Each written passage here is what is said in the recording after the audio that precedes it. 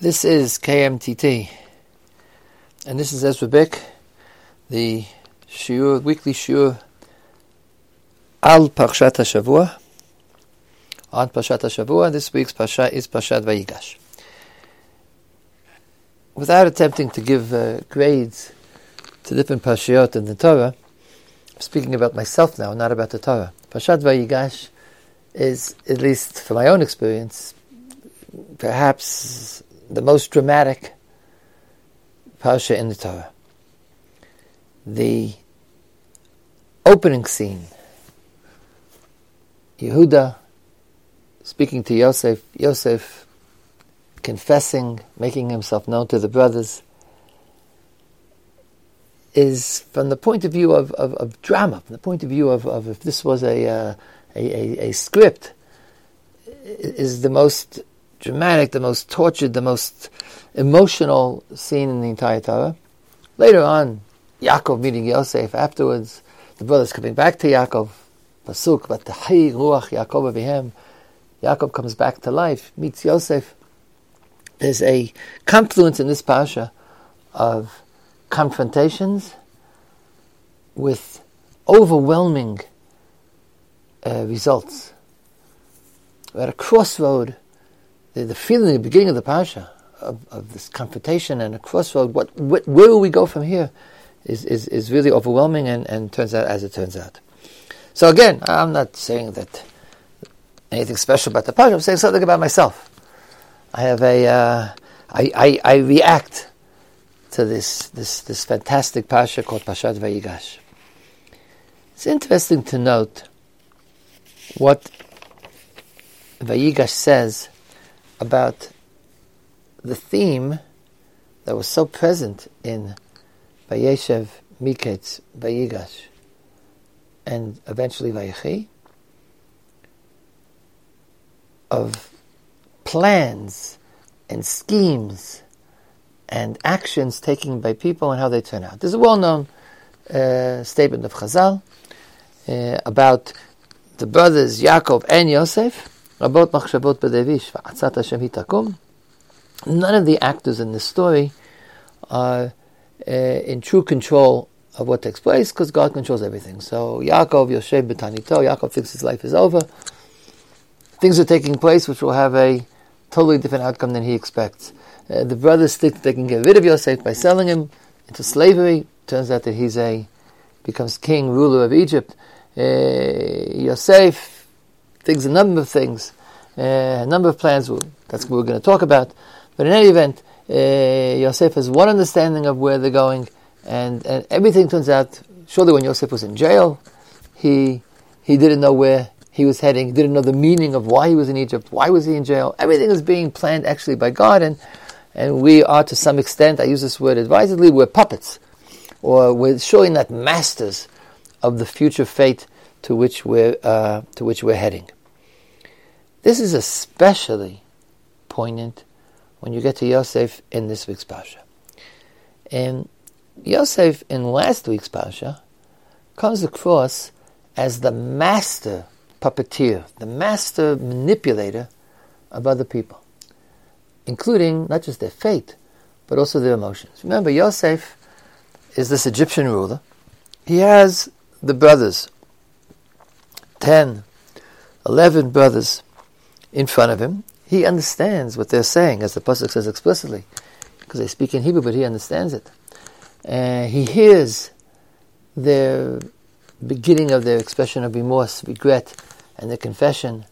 But he pretends to be somebody else. He's wearing a mask of somebody else, of the autocratic Egyptian ruler, and he's manipulating the brothers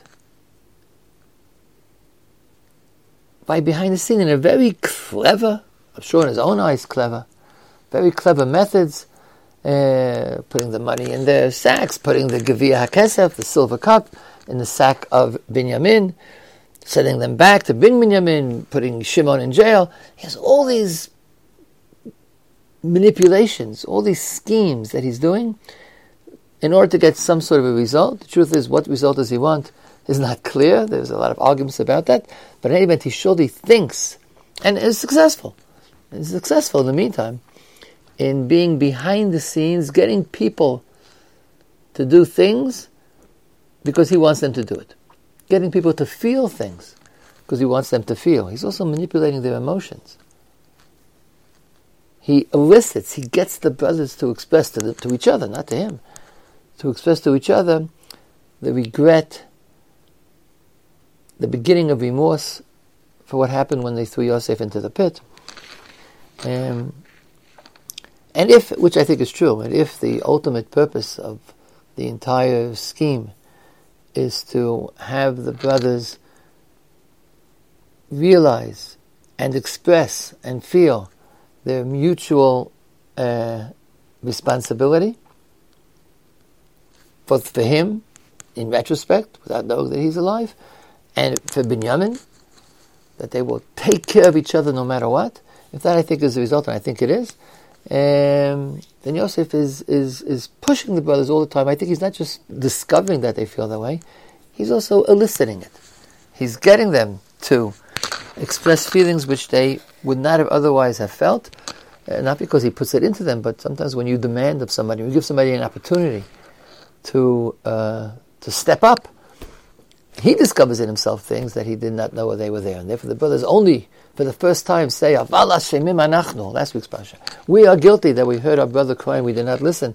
They only say that when they've been placed in the position of watching Shimon be taken away, and the brotherly feelings now have to be expressed. I can't get into Yosef's head. Really, what's in Yosef's head, we really don't know. And this question as to why Yosef acts the way he does, elicited 20 or more years ago in the virtual Beit Midrash, a celebrated argument, confrontation, and a series of articles between Arav Yaakov Midan and Arav Yoel Ben-Nun as to why, what is Yosef's plan, if he has a plan. But in this week's Pasha, we see that even Yosef, the master manipulator, the ruler of all of Egypt, the ruler of himself, breaks down.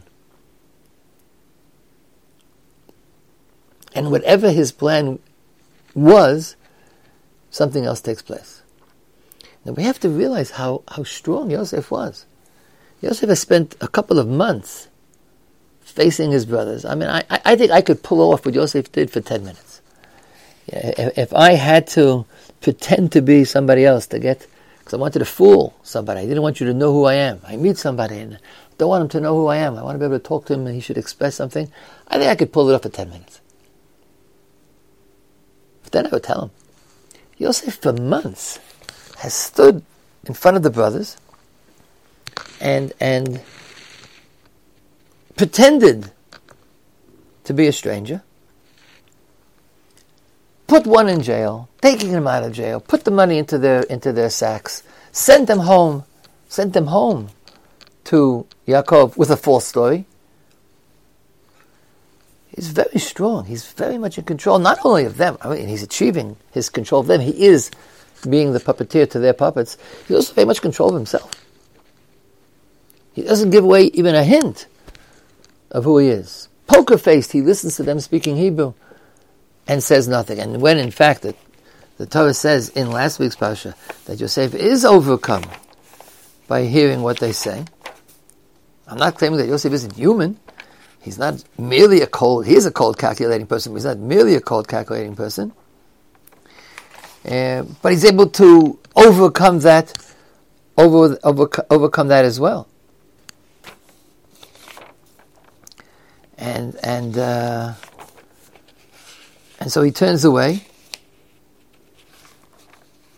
and he gets over it, and he continues, without giving away his role. He continues the plot that he's conducting.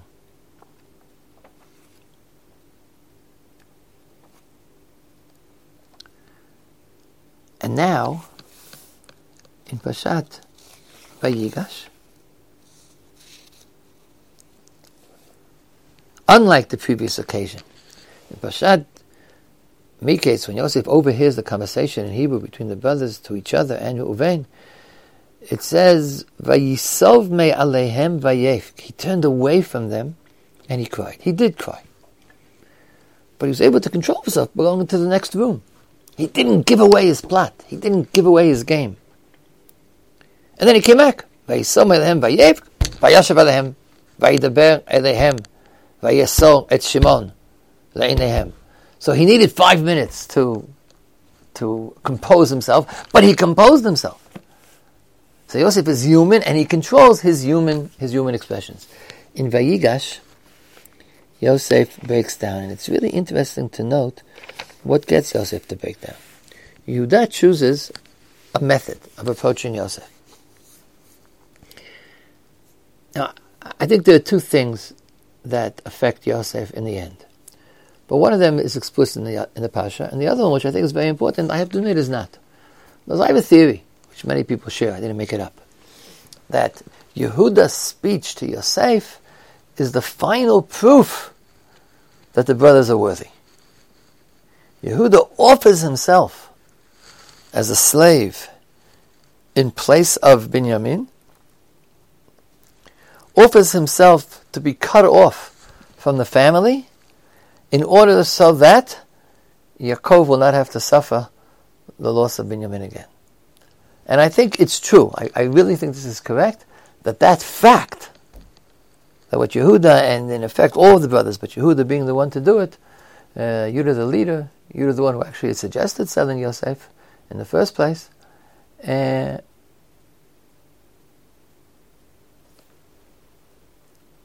fact is the demonstration that the brothers have gotten over the division and the enmity that existed beforehand, and therefore that's the point of the Pasha.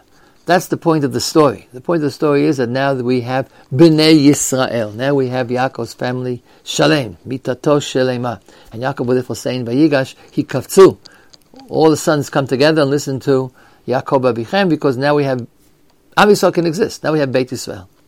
We're not going to be dividing ourselves as in previous generations. The children of Abraham, the children of Yitzchak, the children of Yaakov will be one. From the point of view of God, from the point of view of the story, I think that's what's been achieved here. Did Yosef realize that? Doesn't say so in the Pasha.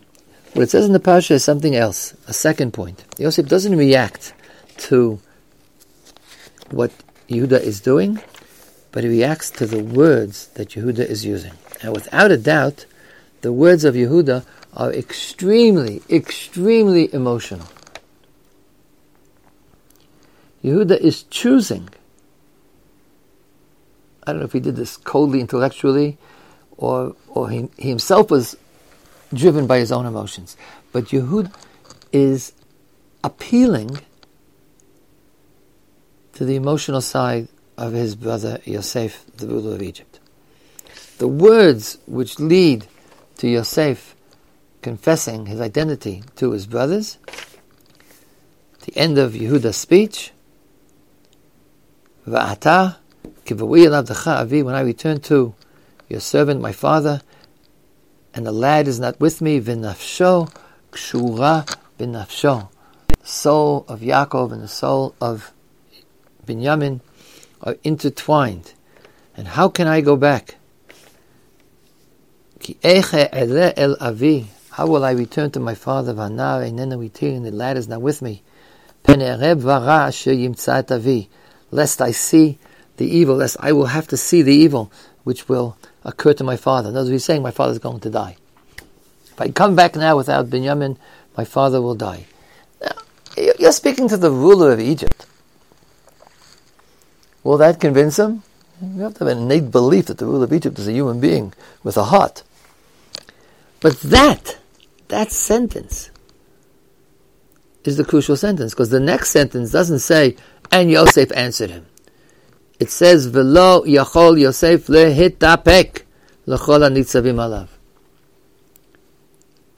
This is not only a description of the fact that Yosef told everybody to leave the room, or the Egyptians to leave the room.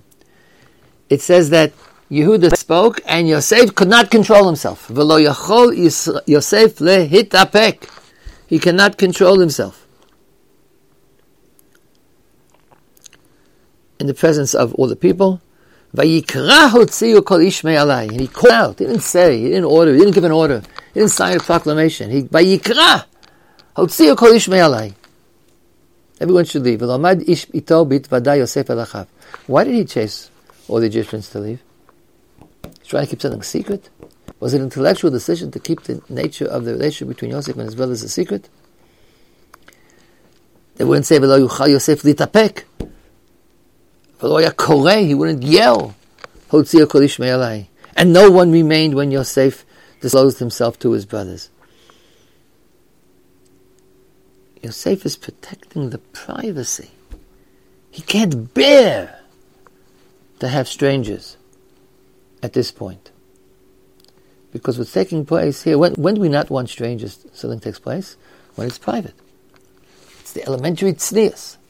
When you do something which doesn't concern anybody else, which is private, it's from my heart, then no one else can be there.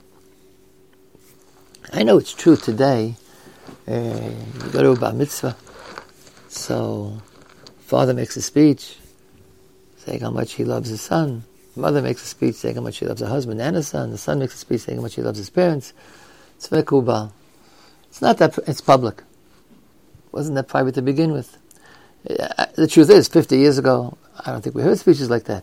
It would have been considered to be an overly shallow disclosure of what should be said, what should be said only in private. So, okay, the world has developed in a certain manner. But we all know there are certain things. A true disclosure, when a person bears his soul, he can't bear that other people should just be watching it like it was a performance on a stage. And that's what's taking place here. Yosef lo yuchal litapek l'chol hanitzivim alav. He can't bear to have these Egyptian strangers because he's not saying, okay, I decided to make shalom with you. You've passed the test. I gave you a test last week's parasha, and oh wow, you've passed the test. So now, guess what? I'm Yosef. You're my brothers. Let's decide what to do. No. Yosef is bearing his own soul. He's breaking down. And therefore, the next pasuk, Yosef says to everyone to leave. The next pasuk should be Yosef Eli Achav, when he discloses himself to his brothers. The next pasuk should be, and now I disclose myself to my brother. That's two psukim. Two psukim from now. Pasuk Gimel, Vayoma Yosef El Achav Ani Yosef. Pasuk Bet is, Vayitein et kolo bivchi. He cries. That's all he does. He cries. Vayitein et kolo bivchi. Vayishma'u Mitzrayim Vayishma Beit Paro. What in fact is the importance of having them all hear? All of Egypt and all of the house of Paro hears Yosef cry. It doesn't come up later on the Pasha. No one mentions this.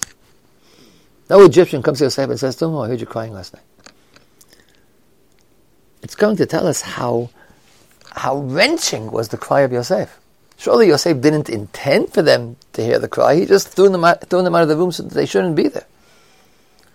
But when he begins to speak, probably not intending, he wants to speak. He can't speak. He cries, and he can't control the cry.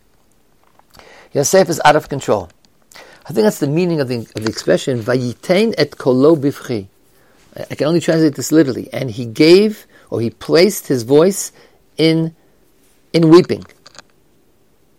What do you mean he placed his voice in? Just say Vayefk. Later on, when Yosef meets Yaakov, he cries. Yosef meets Binyamin, he cries. Here it says Vayitein et kolo bivchi. He placed his voice, he gave his voice over to weeping. I think it means that he planned to say something. Vayitein et kolo bivchi.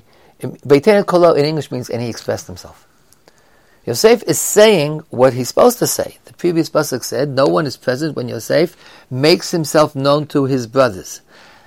The next pasuk should be, and Yosef made himself known to his brothers. Correct. He made himself known to his brothers. How did he do that? Not willingly, not intellectually. Vayitein et kolo, and he expressed the making himself known to his brothers. It didn't work. It was a wordless, meaningless, chaotic soul-wrenching weeping. Such a wrenching cry that it was heard in all of Egypt and all of the house of Paro. A few seconds go by, and he does continue. Vayomer Yosef elacha bani Yosef. Okay, that's making himself known to his brothers. Ha'od avichai, is my father alive? That's the Farshim were floored by that. He should, when he's already talking, he's gotten the words out. He should say, I am Yosef, and you're my brothers, and get to the point. That'll be the next speech. Pasuk Dalet begins again, Vayomer Yosef, and that already is calm. Yosef says to his brothers, I am Yosef, don't be upset, you sold me, don't be upset, God has done this, now go back, get my father. Then he has a whole speech that's intellectual, logical, and controlled. But before he gets to that, you have 3 stages. One is, he throws everybody out of the room. 2, he just breaks down in crying. And then when he finally gets to talk and words express intellectual concepts, he says, Ani Yosef, I am Yosef. Is my father still alive? No, come on, we know his father is alive. Yehuda's speech was predicated on the fact that Yaakov is alive and will break down and will die if I come home alone without Binyamin. So some of us say that Yosef didn't believe him. I think the pshat is that this isn't meant to make sense. This isn't what Yosef planned to say. He had to say, Ani Yosef, Asher machatem oti leMitzrayim, va'ata al teyatzvu. He had to say what comes in the next pasuk. When he said, I am my father, again, he's not speaking from the heart. His heart is pouring out, first of all, wordless weeping, and then words that don't necessarily make all that much sense. And again, notice the contrast. Yosef has spent 9 years. Yosef hasn't seen his father for 22 years. He was 17 when he was sold. He was 30 when he met Paro, and this is 9 years later. 7 years of plenty and 2 years of famine. Hasn't seen his father for 22 years. But okay, a lot of that time he really didn't have an opportunity to do anything else. But for the last 9 years, he's been ruler of Egypt. And apparently, for whatever reason, and again, I don't know the reason, I suggest heartily that you go back, look in the archives of the VBM, and read the article by Rav Meidan and by Rabbi Nun, who offer theories as to why Yosef didn't send a letter to his father. But Yosef is in control of his emotions, he's in control of his identity, and he's in control of his own love for his father. And when it breaks down without control. It really makes no sense to say Ha'od Avichai. But it's been bottled up in him for 22 years. And for 9 years, he's kept the lid on this question, this yearning, this thirst, this inchoate desire to see his father again. He's kept the lid on it. And now it all breaks down. Yosef says to his brothers, because they're not answering him, Kshuna ilai vayigashu, come close to me. And they come close. And then he gives them a nice speech. Gishu, come close.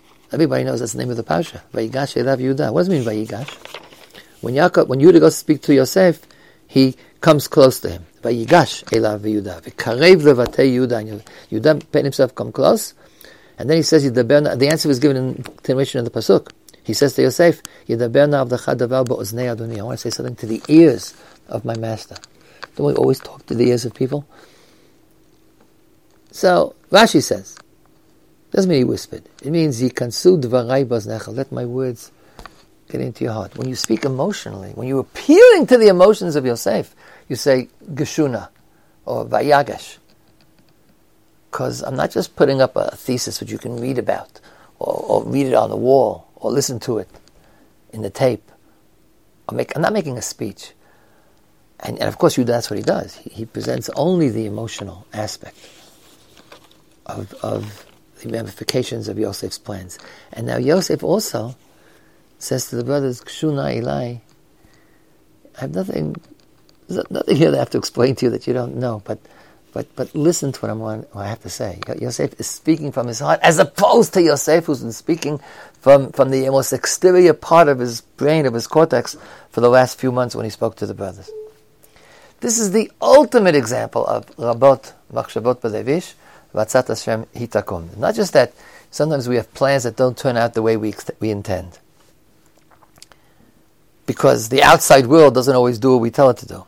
Here, the inner world doesn't do what we tell it to do. Yosef did not plan to expose himself. Didn't plan to expose himself. He did not plan even to reveal himself. He sure didn't plan to break down. Yosef, the master manipulator. I imagine, maybe I'm wrong. It's important to remember that Chazal call Yosef HaTzadik, because sometimes we're inclined to forget it. But Yosef's success in the last few months of controlling the brothers' lives, controlling their emotions, controlling their very speech, he's definitely acting like God.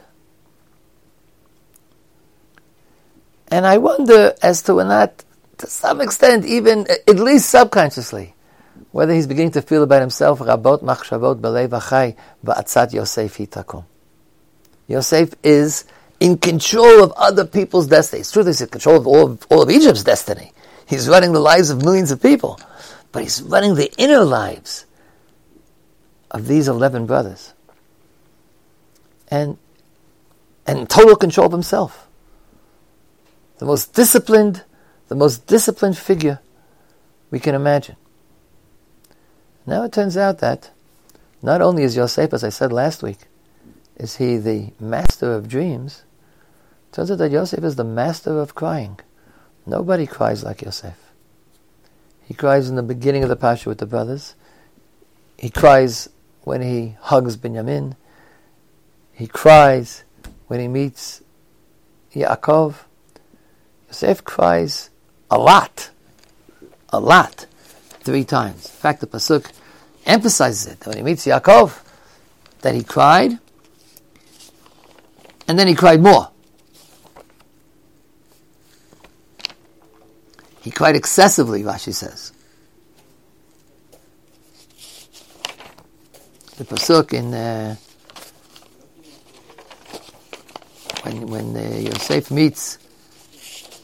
when Yosef meets Yaakov, so it says, of course, that they embraced, or to be more exact, it says that Yosef embraces Yaakov,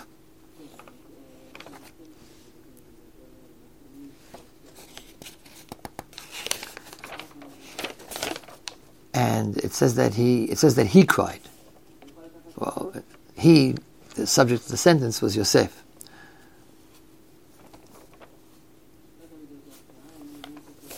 And then it says he cried more. Rashi says it doesn't mean more. It means he cried excessively. He cried more than you would have expected.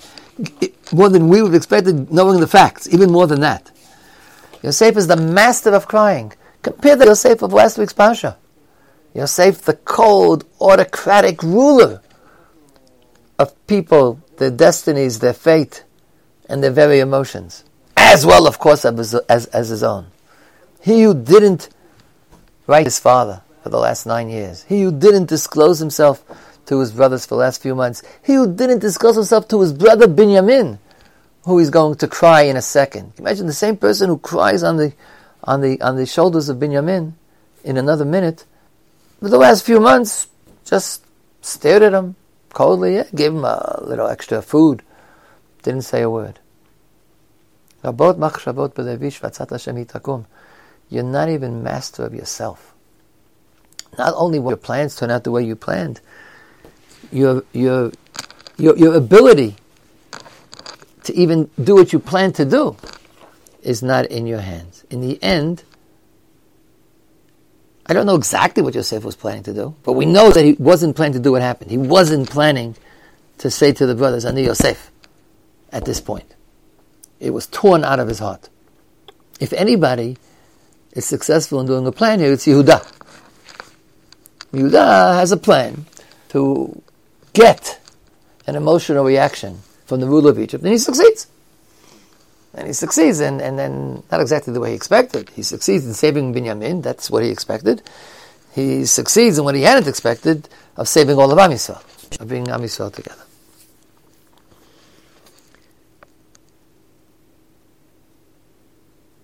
This facet of having your own existence, your own emotional state not being in your hands, is reflected later on the Pasha in Yaakov as well, in a much less, well, not less dramatic, but less extensive manner.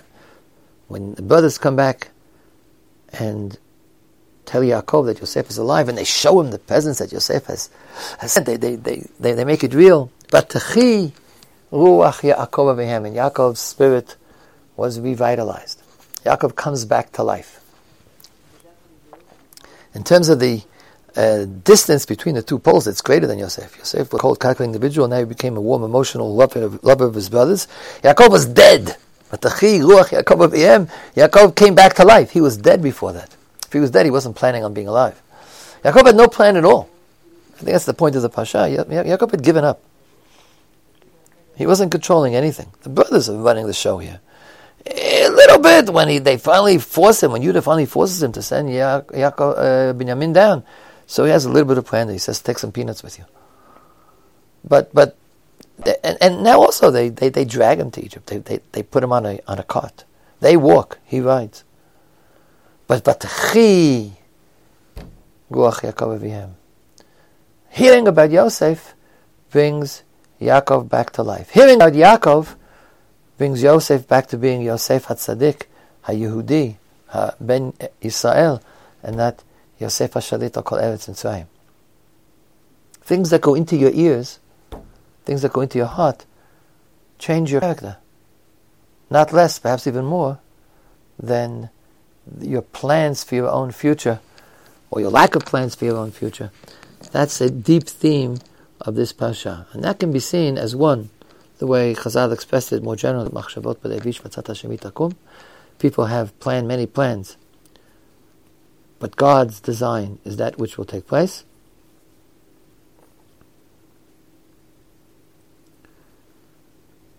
Specifically, the case of Yosef, I think it's saying even more than that. It's saying that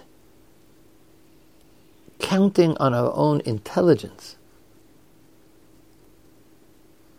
to make plans for our environment, for the people around us, will founder, will rise and fall, and very often will fall because of the nature of the inner emotional state of a human being. What a computer can do, a man cannot do. And I'm not saying this as criticism. I don't think the Torah is saying it as criticism. It's saying this as a deeper understanding of value. What might appear to be a plan on the basis of intellectual considerations will fail not only because God has other plans, and His plans will be more powerful than yours, but also because the plans were real to begin with, because they were based on cold intellectual considerations. They're complicated, difficult to define, hard to grasp, definitely hard to predict, and impossible to control. Relationship between human beings, relationships of love and responsibility and pity and consideration, and yes, an enmity, the complicated relationship of enmity and love that existed between Yosef and his brothers. All those things you can't figure out in advance, therefore you can't count on them. But in the end, they will control what takes place. In the end, Yosef and his brothers get together because Yosef couldn't maintain anymore the charade that he was conducting and ripped from his own face the mask that he had placed there, totally against his will at the time. And this discovery of Yosef that he can cry, which he then rather freely indulges in the future, is, I think, a point that the Torah wants to make about human beings and about Yosef HaTzadik. Again, as I said last week, this isn't a a foundation stone in the history of Am Yisrael. It's not. It doesn't belong to the Avot. The Avot don't cry that much, if at all. But it's one aspect of being a Jew. And for that, Yosef is again taken as a paradigm. Yosef, not that he knows when to cry. Yosef allows himself, or Yosef, it happens. And Yosef learns to pour out his soul, to pour out his heart when it needs to be done and when it has to be done. Shabbat Shalom v'chol tov.